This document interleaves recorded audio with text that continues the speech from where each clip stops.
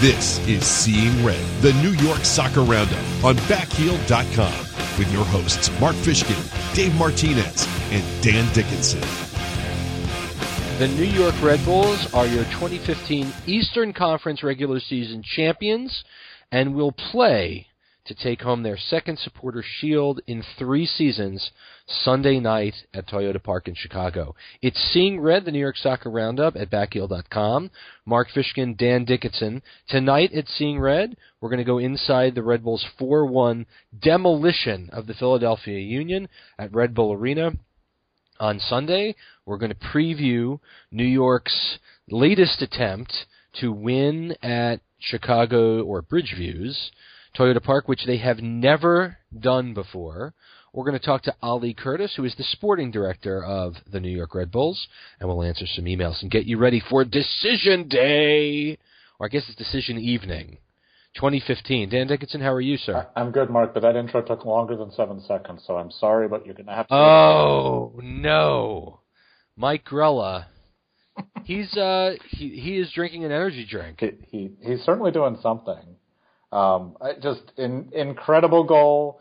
Never mind Simon Borg saying it shouldn't have counted because he was over the line before the ball was kicked. How can you start a game better than that? Well, obviously you can't if you're MLS. If you're an MLS. But let's talk about that rule for a minute, because Borg was undone apparently because Grella moved across the line before the ball was kicked. Grella moved at the whistle. And I'm just kind of wondering, he didn't enter the circle. Must he, in addition to listening for the whistle, watch the players' feet to make sure that they've done their little dance to kick off the ball? I don't know what the rule is, but nevertheless, really horrendous play from Philadelphia, like at least 3 times, right? The Union midfielder missing it, the defender, and then, of course, Blake watching the ball go in the net. It was a magic moment in a season of magic moments for Mike Grella. Definitely. And there was a funny comment on MLSsoccer.com where when somebody was listing the laws of the game specific about kickoff, and there's 5 bullet points, somebody replies and said, "You forgot one crucial point that actually isn't part of the rule book, which is refs get crap wrong all the time." The goal count, sorry, you took all the time to write about this. It's not going to get changed, which is true. I mean, we have to remember that there's a certain amount of inherent flaw to the rules of the game. In any case, when I originally read about it and watched the highlight, because I was traveling at the time of the game, I was taken aback that Mike scored this on an opposing kickoff, because that requires the other team to be that inept that you get a chance like that. But upon reflection, I've come to the conclusion that I don't think there's any way to score a goal that quickly or to really beat the record any further unless it's on an opposing kickoff, only because that at least starts moving the ball directly towards the goal you're running at. So, if your team has to back pass it, as the team did 2 years ago when Tim Cahill scored in 8 seconds in the next to last game of the season before they took on Chicago to win the never run. It feels like that's fitting, I guess. Yeah.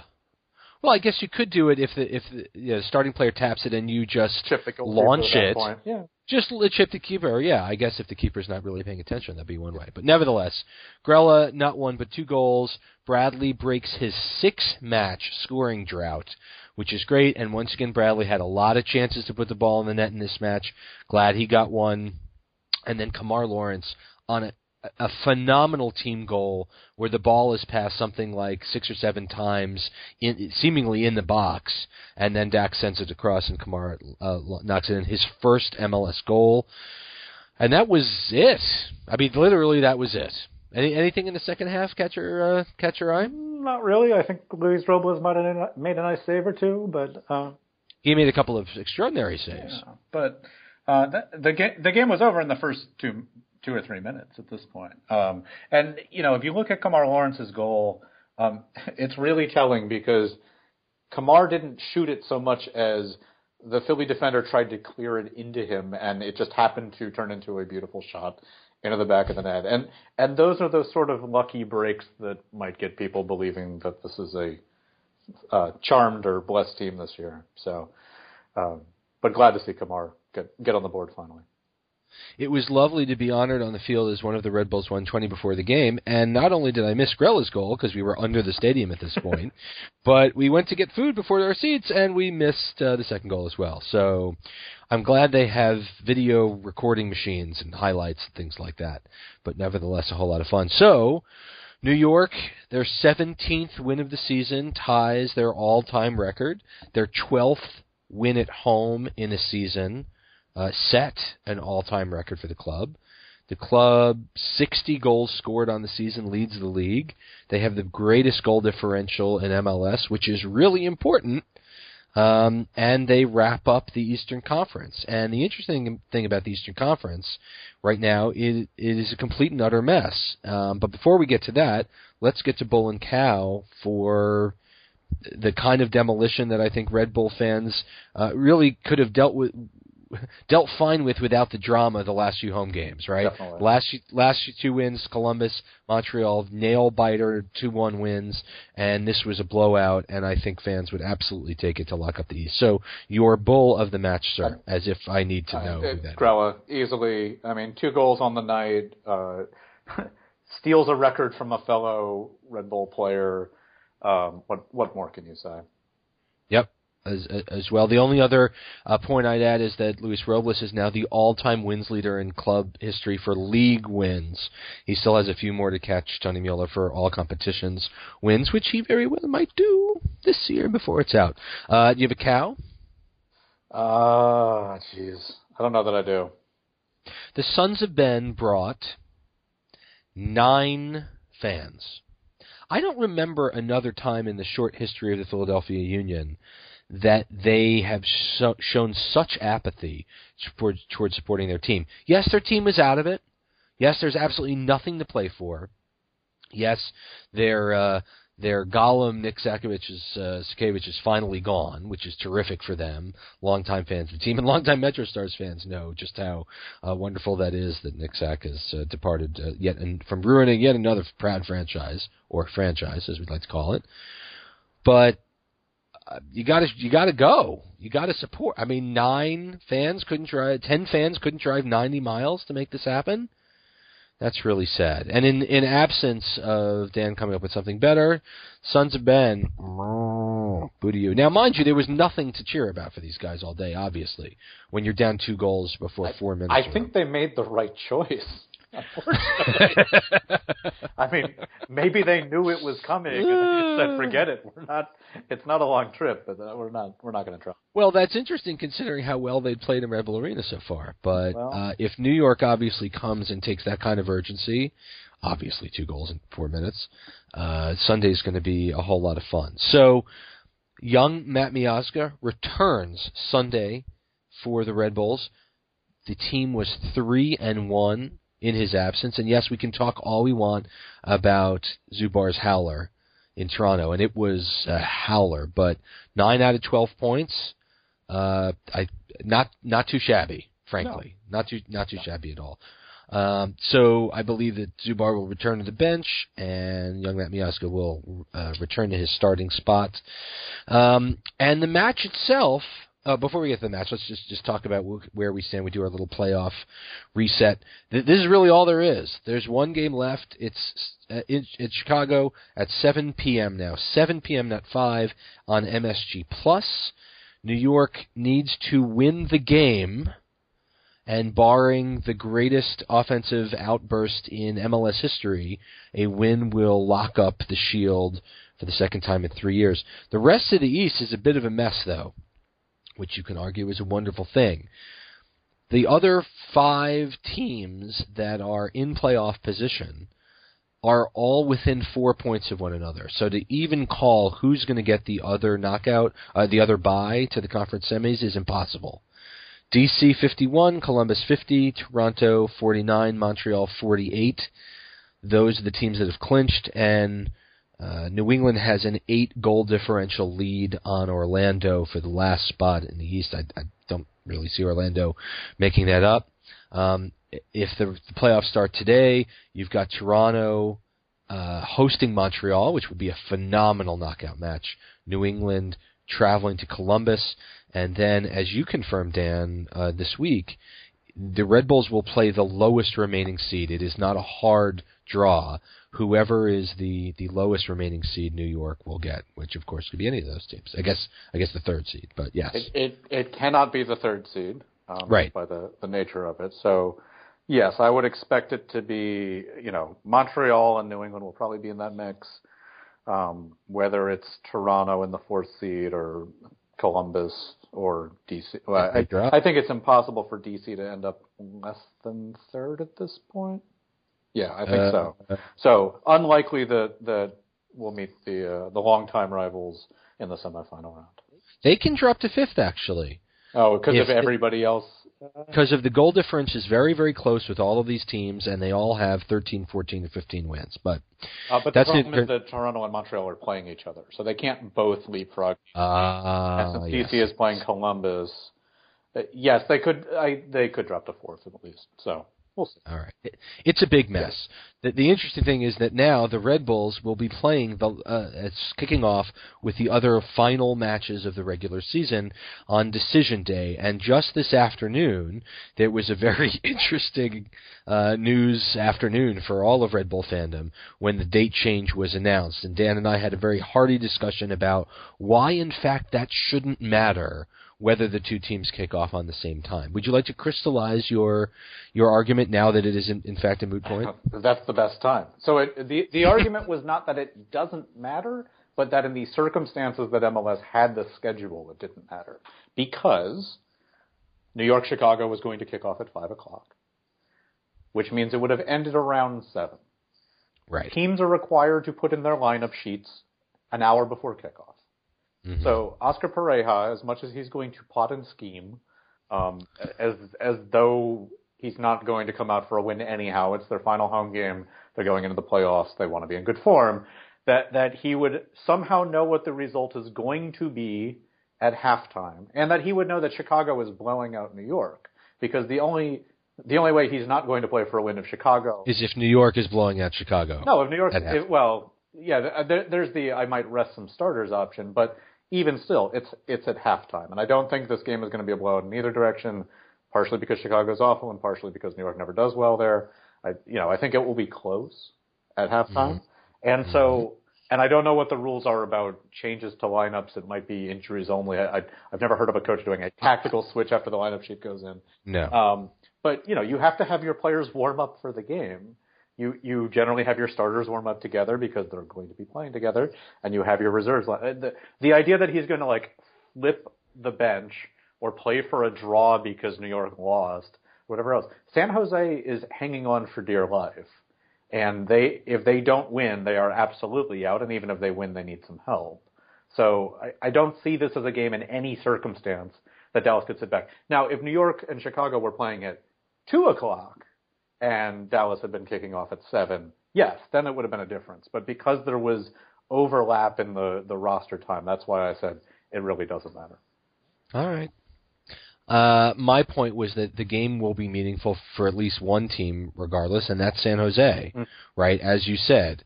And the notion of, let's say New York was up 3-0 at halftime, let's just say. Then Dallas had absolutely nothing to play for. They can't be caught. Maybe it's a question of playing some more of their kids. I think they've started 5 homegrowns. Maybe they, go at 60%. That's all I'm saying. Nevertheless, it really won't matter because the Red Bulls were now going to be kicking off at 7 at the exact same moment that FC Dallas and San Jose will be kicking off, and that should lead to some very, very interesting drama and tension. Ollie Curtis, who's our guest this week, is going to talk a little bit about how that came to be and why that's a good thing, and I think it is a good thing for the league. Ironically, neither of these matches are on national television, so it will really be on MSG Plus, or if you're an MLS Live or Direct Kick subscriber, you can watch both games side by side. But I believe it's also on ESPN3. Oh, very interesting. Or at least all the other 7 o'clock games were, so I would imagine ESPN might be adding it. So we'll see. Of course, this time change affects one group of people probably more than anyone else, and that's the traveling hardcore support that had made a point to go and buy their tickets, their plane tickets for this game, believing the game was going to end at 7 o'clock and not at 9 o'clock Central. And this afternoon, the Red Bulls, when the change was announced, they very quickly, and from my point of view, did the right thing, is to offer some sort of recompense for these fans. And we can share with you that there will be, if the Red Bull fans who are doing the traveling are able to show either an airfare change receipt, or if they choose to stay, a hotel receipt, adding an extra night at a hotel, that the Red Bulls will reimburse the traveling fans. And there aren't more than 100 folks that are going out. The exact amount is yet to be determined, but nevertheless, I think definitely the right thing to do for the team, and really rewarding the hardcore fans that are making the trip.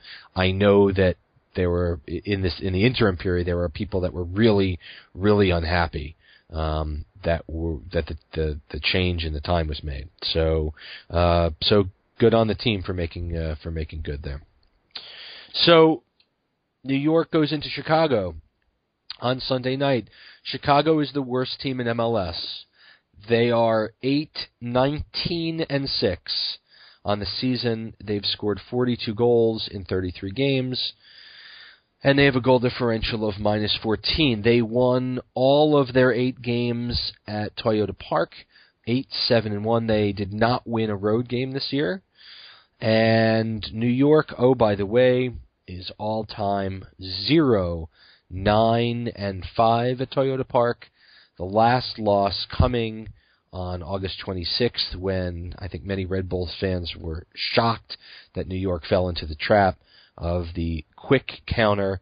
Igbonanike dropped a brace on New York, as well as Patrick Nyarko. Kleshin and Zubar got the goals for the Red Bulls, but it was not a good night, and it was really kind of that and the Vancouver game were two of the nights that you really kind of thought, well, is this team really actually good enough to make this happen? Because Chicago is not a good team, but nevertheless, New York, they gave New York fits and challenged New York in New York's 3-2 win at home on September 11th. So your thoughts on what we might see out of Chicago, who were destroyed at RFK 4-0 by DC last week? They were, and it's always hard with this club to take that historical record and wave it off as though it's nothing, because we've seen legends and myths and all the rest of this for so long that it sort of feels like it's self-fulfilling. But I can't think of any other game this year that this team is going to just be able to naturally get up for. They know what's on the line. They know what they need to do. A win, and it's effectively theirs unless Dallas can score 10 goals. I think back to last year when every time or the years prior, every time the team went to New England, they're not going to get a result. They're not going to get a result. They're not going to get a result. And then last year they finally did. Yep. And that was that. And now it's no longer a house of horrors. So those sort of streaks do have to end at some point. And they go both ways. Remember, Philly had never won at New York until this year. And they did it twice, effectively. The streaks are meant to be broken. And so I think the Red Bulls will come out flying. I think they do need to be careful defensively. They can get torn up on the counter. We've seen David Accam just, destroy this side. I think they're in a little bit of a muddle just mentally in Chicago at this point. Mike McGee seems to have written himself out of the team by changing his Twitter profile the other day. I think there's a lot of uncertainty about who's sticking with the club and who's not, and all the rest of that. So, you might get some players playing for their spots next year. And I'm sure Chicago wants to play spoilers to New York. So I think it'll be a good match. I think it'll be a memorable match no matter which way it goes. And I think the Red Bulls just need to get the job done rather than worrying about what's happening in Dallas. David Accam, 10 goals and 2 assists. Igbonanike, 7 and 3. Jeff Larentowicz, 6 goals for the Fire. Gilberto, Toronto Castoff, 4 and 2. Harry Shipp, American Wonderkind, 3 and 8. And Michael Polster's on this team as well, who's done very well. And so it's going to be very, very interesting to see what happens. Patrick Nyarko, who scored earlier 3-3. If you look at the last time New York lost, which you don't have to look that far, it was a week ago Wednesday, when they went up to New England, when they went to Toronto, and Jesse Marsh's words were, "I don't understand why the team didn't get up for this game," but they didn't. Mm-hmm. And I mean, let's be honest, if they had won the other day in Toronto, then they, I guess, would need a point, all but need a point to lock up the game, to lock up the Supporters' Shield. But if they had gotten a draw, which, let's say Zubar doesn't have his mental error, and it's just the other two goals, they'd still need a result, basically, going into this. So I'm not going to go back to the Toronto game and sort of rewrite history or No, you can't do if this then that, but nevertheless, it was a big game. They were playing without their 3 DPs for 70 minutes in the game, and you had a bunch of former Toronto guys who heretofore had not done very well, and they were able to effectively hold New York. I mean, let's not forget, folks, just how hard it is to win on the road. New York has among the third best road record in the league, and they've only won 5 of 16 games. It's very, very hard to win on the road in this league. Mm-hmm.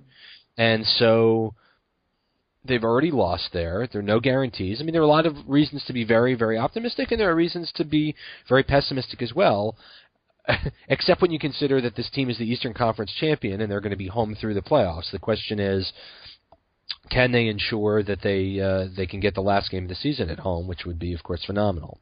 So that said, your prediction, sir, and we've got a few more points to cover, your prediction for New York at Chicago, 7 p.m. Sunday night on MSG+. I'm going with a 1-1 draw and a San Jose 2-1 win in Dallas. I'm telling you, desperate San Jose, it's a Dom Kinnear team. Yes, they do October. desperate. They do desperate better than anybody else. I am going to say it's going to be a 3-1 New York victory. I think Akam is going to score early, not unlike Mike McGee early in the Shield game in 2013. And I think New York is going to come back and be up 2-1 by halftime and get a third very, very late, which is going to make everyone incredibly nervous. But they will get the third, making the game in Dallas completely and utterly moot.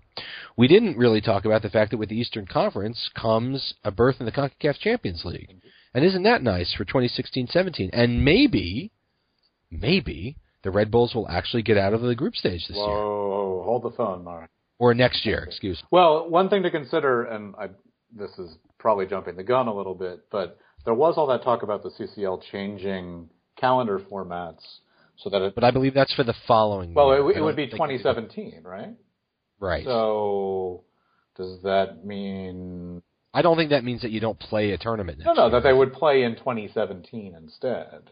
I don't know. I mean, if they're going to... That would mean that you're not playing the tournament next year. Right. Well, they've still earned the... Anyhow, we'll see, because we don't know what that actually will mean. At some point, they're going to have to either have two concurrent tournaments running or have a 6-month break in between if they're going to shift the schedule. But in any case, the point I wanted to make was the one debate I've seen throughout the year on Facebook and on Metro Fanatic and on Reddit to an extent is, has this been a successful year for the club? And, do you sign Ali Curtis to a longer deal? Do you sign Jesse Marsh to a longer deal? What do you do? And the one thing the people, and in fairness, these people have been around the team for a long time, the one thing they always fall back to is they haven't won silver yet. We're not going to judge until the end of the year. And that's been fine throughout the year. All I want to point out is in every other league in the world, qualifying for the Champions League counts as a successful season. Arsene Wenger has said finishing 4th place is like a trophy to us. So if a CCL berth is successful everywhere else in the world, I don't know, regardless of what happens on Sunday with the Shield, I don't know how you can't call this season a success.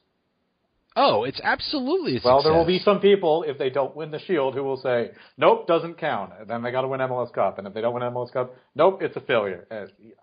the team has now won the Eastern Conference for the fourth time in their history, and 3 of those wins came in the Red Bull Arena era in 2010, 2013. 3 of the last 6. 3 of the last 6, that's right. And so, I mean, say what you want, playoff performance notwithstanding, this team has done very, very, very, very, very well since they've moved into Red Bull Arena. They've made the playoffs every year, which, yes, I know, folks. But again, finishing top 3 out of 6 years is pretty darn good. Before we go to break and talk to Ollie Curtis, I want to mention 2 things. First of all, there was a story in Sports Business Journal this afternoon that mentioned that the Red Bulls are interested in selling the naming rights to Red Bull Arena, that they are investigating the sale of the building name. And it's, for a lot of fans, a lot of long-term watchers of this team, especially in the Red Bull era, that's staggering, that the building would actually be called something else. But when you look at what's happened over the course of the year, Yanmar having massive placement in the stadium, the USL team, regardless of how many fans they drew or didn't in the arena. The Audi sponsorship, the Bayer sponsorship, they have definitely been pushing corporate sponsorships this year and maybe being a little less concerned about the corporate synergy with the mothership. And I think it speaks to perhaps Herr Mateschit's insistence that the team get to profitability and or make a profit as quickly as they can. Listen, their payroll is $9 million less than last year. Mm-hmm. And they have some pretty high-profile sponsors, as you said. Yanmar, Bayer, Audi, visible in and around the stadium. And if the building is called something different, it will be even more money in their till, which of course speaks to what money you assume can be invested in the facilities and in the academy and things like that. So very, very interesting. And as a matter of fact, we asked earlier in the afternoon. We asked our fans what, in fact, the Red Bull Arena should be called if sold, if the naming rights were sold. And among the responses, and I just have to find, let's see, Edward Solomon says Audi Arena. They already named the club lounge to Audi. Okay. Danielle Yanis says StubHub East. Interesting. Do we get Cosmo if that happens? Oh, boy. Dan, trust me, nothing will be named Cosmo around this club.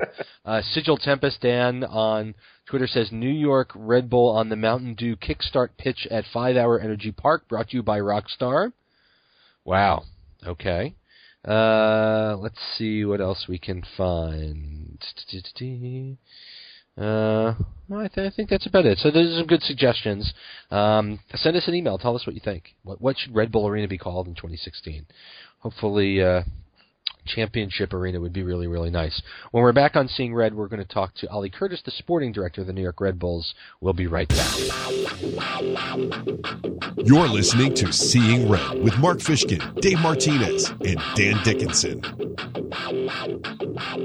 We're back at Seeing Red, the New York Soccer Roundup at backheel.com. Mark Fishkin, Dan Dickinson here with you. And big treat tonight. The architect of the Eastern Conference champion New York Red Bulls joins us tonight, and that's Ollie Curtis. How are you tonight, Ollie? I'm doing well. I appreciate it. It's great to be on tonight. Well, we're happy to have you. The big news today, of course, was that the start time of the match against the Fire has been pushed to 7 p. Eastern, so it's in line with the kickoff in Frisco, Texas. And we understand that you had a little something to do with that. Yeah, I'm happy the league made that change. Ultimately it's in the league's hands, but it was one of those situations where you want the team that you're competing against to have as less information about you or what they have to do in a game as possible. So, I made a couple calls, made a couple emails, and at the end of the day, it worked out, for us from an on-field perspective. I know a little bit, it'll be a challenge for some of those folks that already had their travel plans made, but hopefully we can work with them over the next few days to try to mitigate that impact. Sounds good. Ali, at the beginning of the year, did you expect to have claimed the Eastern Conference and a CCL berth with a week to go? Were you expecting success this quickly? I didn't. I didn't have anything written down that said, hey, we're gonna, we have the Eastern Conference locked down right now. Most importantly, we just really wanted to kind of, define what I felt the identity of the club needed to be and really try to get in the right direction in terms of style of play, the culture and the environment that we wanted, at the training facility and how we treat each other, staff and players. And we think ultimately kind of, creating that championship culture would translate into championships. And so I'm happy that we've been able to achieve so much so quickly. And we've made a lot of progress, but we still have a lot of work to go. Ali, which teams? I'm sorry, Ali. The Red Bulls have won the marathon of the regular season, and that's really, really impressive. But as we all know, the playoffs are now a sprint, and all the counters go back to zero. Given the style of the high press that the team has played this year, are the bodies fit enough to push for 6 more games, especially having played a high press all season long? Yeah, I can't wait. I mean, we train hard, we play hard. We're looking forward to it. We are excited about the playoffs, and it's go time. So I mean, I'm excited. The coaching staff's ready to go. The players are fit. They're competitive, and we feel like we're in a good spot. We're fortunate that we've performed and we get the bye into the conference semis. So we'll be ready to go. So yeah, all systems go. At the town hall too, Ali, you shared a little bit, or it was shared, about the training technology that you guys have put into place, where the players have smartphone apps and they're logging very, very detailed way what they're eating, how they're sleeping, how they're feeling, and it seems like the training regimen has certainly helped them. Is that something that's unique to Red Bulls and MLS as far as you know? Can you share a little bit more about this surely innovative way to make sure that the players are the healthiest they can be? Yeah, I think every club does it a little bit differently. Most clubs, a lot of clubs have the GPS data where they're tracking kind of, how much distance, their players are covering in terms of how hard they're working and things like that. And, some clubs are a little bit more advanced in this area than others. Essentially, we still have a lot of work to do in this area. We still need to hopefully probably at some point hire a full-time person that's solely dedicated on just the performance of our athletes. But we know the way we play is really taxing on our guys, physically as well as mentally. So every little bit helps to get our guys prepared for training and get them replenished such that they can perform in games. And so, monitoring what they're eating, how well they're sleeping, how they're recovering from training, how they're recovering from games, the best we can to mitigate injuries and strains and things like that, we try to do. So I think we're just breaking the seal. I think we've got a long way to go in this area, but the sky's the limit. And I think as we get better at this, hopefully we hire a full-time person, build out a strategic plan to this area of performance. We'll be better next year, and then we'll be better the following year, and so on and so forth. Ali, front office staff, including sporting directors, get a vote at the end of the season awards, acknowledging that you are not allowed to vote for your own team. Who's getting your vote for MVP, for Coach of the Year, and for Rookie of the Year? That's a good question. If you've thought about it at this point, obviously. I have thought about it. I mean, I think it's really hard. I think you mentioned, Rookie of the Year, I think you mentioned. I think Kyle Larin has done a fantastic job at Orlando. It'd be hard not to really put in a vote for him. And he had a great game against us at Red Bull Arena for sure. So if we have to play him again, we'll have to look at the tape and find a way to stop him. MVP, there's a couple people probably in that conversation. I think, you always look at the goal scorers, and Giovinco's been fantastic. Kai Kamara has done well. I would probably say those two guys are probably your front runners. Scoring goals is probably the hardest thing to do in the game. And so if you can do it 20 plus times, you're in that conversation. And then Coach of the Year, I think you've got a couple guys that have done fantastic jobs. And they're both have already secured the Eastern Conference regular season title. Oscar Pereira was a teammate of mine in Dallas. He's a fantastic individual.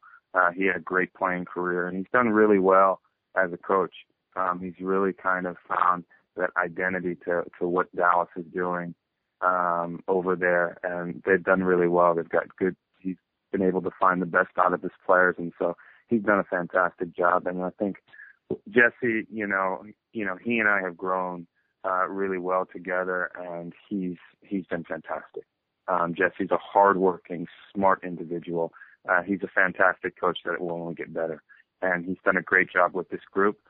Technically, he's really found a way to motivate them in a way that I'm not sure any coach in this league could do. So, if I'm biased, but if it's my vote, it's every day of the week it's for Jesse this year. He's been great. I'm biased, but Jesse, I mean, you ask a lot of people around the league, I'm sure they would say the same thing. Well, it certainly would seem that way. Ali, you're obviously looking across the league. You're looking at all the talent. Which teams have surprised you across MLS this season? For the good or the bad? Yeah, that's a really good question. I'll do my best. I didn't think Dallas was going to be as good as they are. They are a fantastic team, and they're really fun to watch. We played them early on in the year, tied them at their place. But they have I've watched a number of their games this year, and, they're one of the teams that are, they're able to get the results, but I just enjoy watching them play because I think they play good soccer. So that's one team. And surprisingly so, what I would say is Chicago is a team that actually has some really talented pieces and some dangerous players on their team. So I'm surprised that they're actually staring up at all the teams this year, and they're in the 20th spot. So that's somewhat of a surprise to me. And so I would say if I had to look up and I had to look down, I'd probably say Chicago and Dallas are two teams that I didn't expect to be in the positions that they are. But, at the end of the day, this is MLS, anything can happen on any given day or any given week. And so it's always tight. I mean, it's no surprise that, there's still in the Eastern Conference, there's still spots to be had. And in the Western Conference, it's wide open. So it's coming down to the 34th game. Definitely. Ali, you made two big mid-season acquisitions. You picked up Gonzalo Verón as a DP. You picked up Sean Wright-Phillips. How do you think their assimilation of the team is done? And are you a little surprised that they're not consistently breaking into the lineup at this point? So I'm not surprised at all with what's been happening with Gonzalo and Sean. We felt that we were operating at a position of strength because we felt the team was really strong. It was solid. And it's hard to break into our team right now. And at the same time, I think it's always harder for international players to come into a team mid-season. You're coming into a new culture. You're coming into a new environment, coming into a new locker room. And at the end of the day, in terms of their craft, they've got to learn a new system. And so, you've had the other players on the team have had 6 months to really learn the system, learn their roles and responsibilities on the field in various areas of the field and in different moments during the game. And our guys, it really took them 6-7 months to really learn that. And now we're seeing the fruits of that labor. with Gonzalo and Sean, it's going to take a little bit of time. So we felt that we had a great opportunity to acquire two very good young men and good players, and we felt that we could use them as weapons for this year. And I think next year is where those guys will really be more dominant. That's a nice segue for our next question. Looking past the playoffs, if that's possible, talk to us a little bit about what you're thinking about for year two. Are there areas of the club that you're already planning on improving as we look towards 2016? Yes, so I have, we have our eyes on a couple players that we'll add. Probably, we're already, Tyler Adams will already join the team. So that will be exciting as soon as he gets back from the World Cup, and then we can get him going in preseason. There's two other young players that I'm pretty excited about and see if we can conclude those deals. But, I really believe there's a positive correlation between consistency and success. So I'll be extremely busy over the off season trying to restructure contracts, to re-sign players.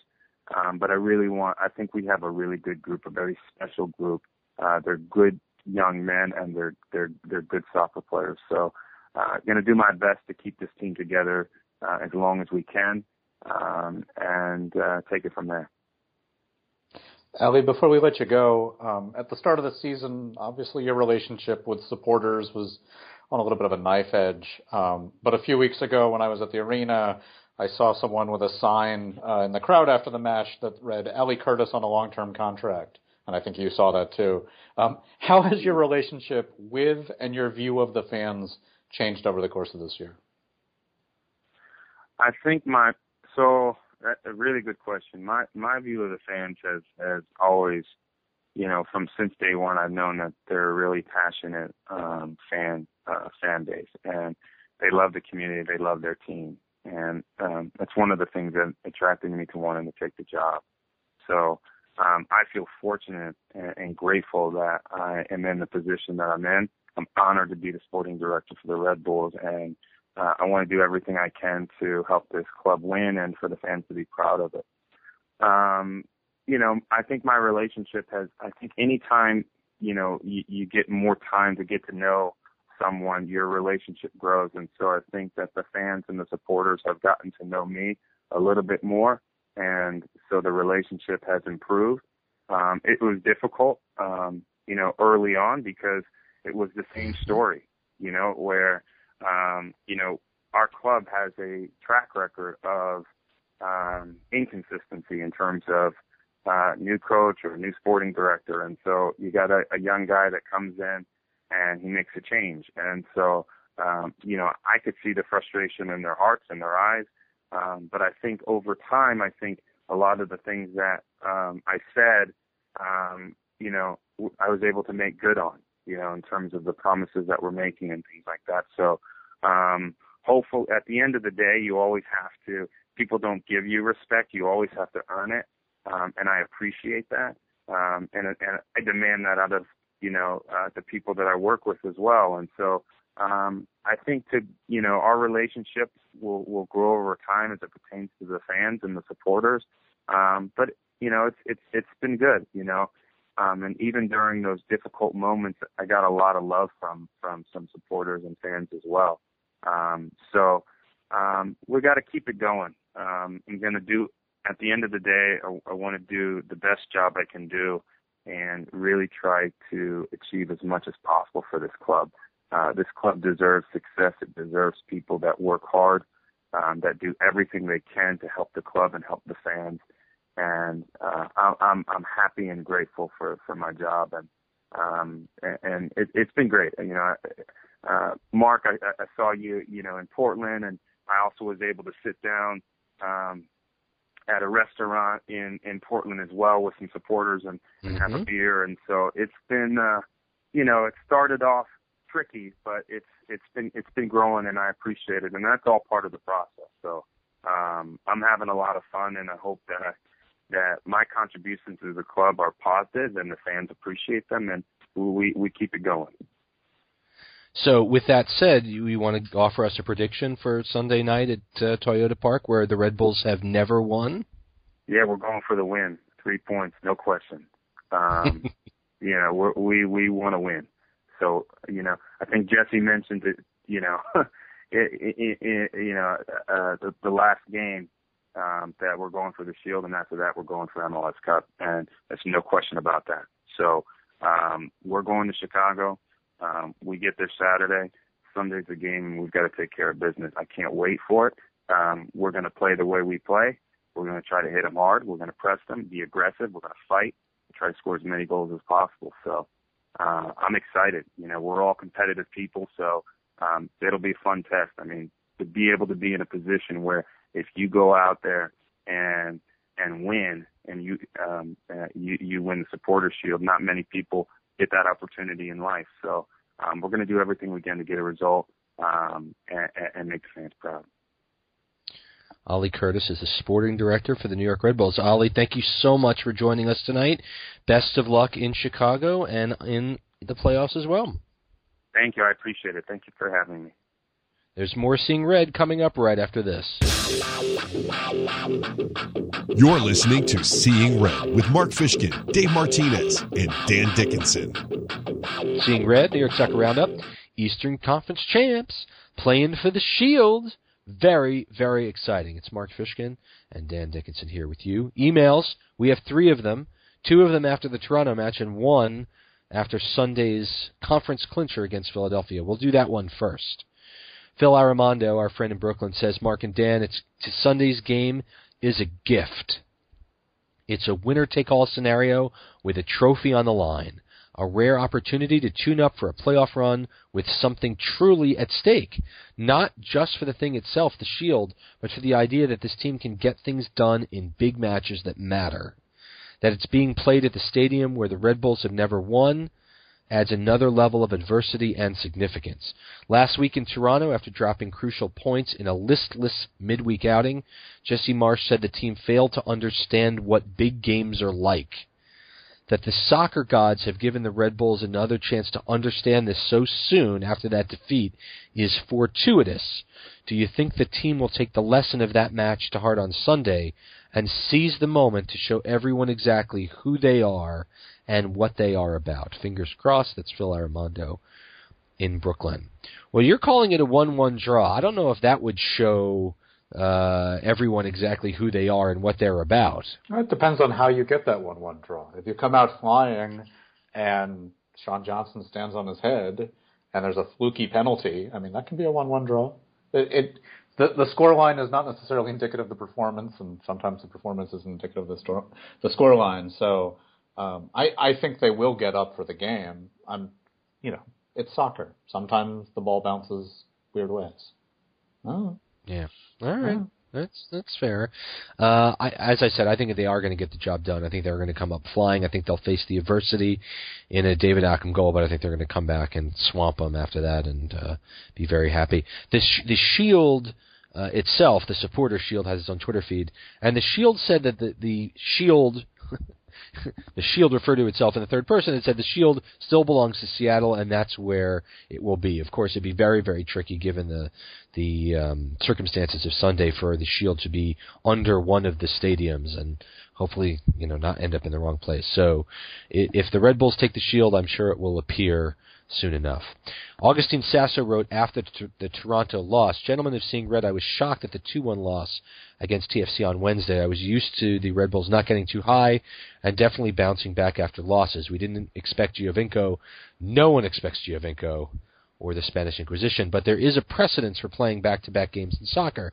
The PDL has had teams play back-to-back games on weekends, but in international soccer there's a precedent. Franco Baresi of Milan and the Italian national team played a match for Italy against Romania on Saturday in December of '82, and the next day he played for Milan in a Serie B match against Como. I remember reading the newspaper and not thinking much of it until Wednesday, thanks to Wikipedia for those exact dates. As for this Sunday Philly, an emphatic win, and indeed it was. And listen, all props to Giovinco. I mean, New York defense were watching him go. Mm-hmm. And the sad thing is, of course, if not for Zubar's howler, you take that goal and you take a draw on the road and you feel pretty good about it. So the biggest issue was, frankly, that they couldn't get much offense going, that they were effectively managed away from the net in the game in Toronto. Any thoughts? I think you nailed it. Ira Jersey, with our last email of the day, also after the Toronto loss. Seems to me when Jesse and the guys get too up for matches, they lose their shape and concentration. Interesting. All the yelling Jesse does from the sideline, I think, was counterproductive. I noticed 2 years ago that coaching youth from the sidelines, guide, don't chide, works best. Oh, Ira. The same thing happened with Orlando, too. We need passion but calm and aggressive professionalism. When we lose our shape, we do worse. We had a good time, and that Gio goal was going to happen. He's that good, but it was all about concentration and sticking to the plan that worked. Zubar made a mistake, but no reason. We couldn't get a second goal or a third. Disappointing, but let's focus on Sunday and not lament this match. Have you noticed the same passion turning into a lack of concentration at times this season? Ira in section 112. I mean, yeah, when you think about when this team has lost, and 10 losses on the year, you certainly can come up with days and times that the club has lost concentration. It's a little few and far between, though, when you think about where the team stands. The interesting thing that since the June 20th match when they lost at home to Vancouver, the team has followed up a loss with a win every time. 1, 2, 3, 4, 5, 6 losses over that stretch, and they've won every single time after they've lost, which I guess you can argue is the mark of a very good team that understands how to pick it up. Now they're going to have to go for yet another win streak to hopefully get them into the playoffs. Any closing thoughts, sir? I'm looking forward to Sunday. I think Sunday's going to be a lot of fun. If you're on the Twitter, I'm sure both Dan and I will be there throwing out wonderful, wonderful insight as the game goes on. We really, really appreciate you listening to this edition of Seeing Red. 1 week to go. We will be back next week to talk about playoffs. We'll probably be back after the playoff opponent has been decided, hopefully, to get us ready for the conference semifinals on November 1st. For Ollie Curtis and Dan Dickinson, I'm Mark Fishkin saying thank you so much for listening to this episode of Seeing Red. Eastern Conference champs, 1 game to go for the Shield. Good night, everybody. This has been Seeing Red, the New York Soccer Roundup on backheel.com. Listen anytime on iTunes, Stitcher, and SeeingRedNY.com.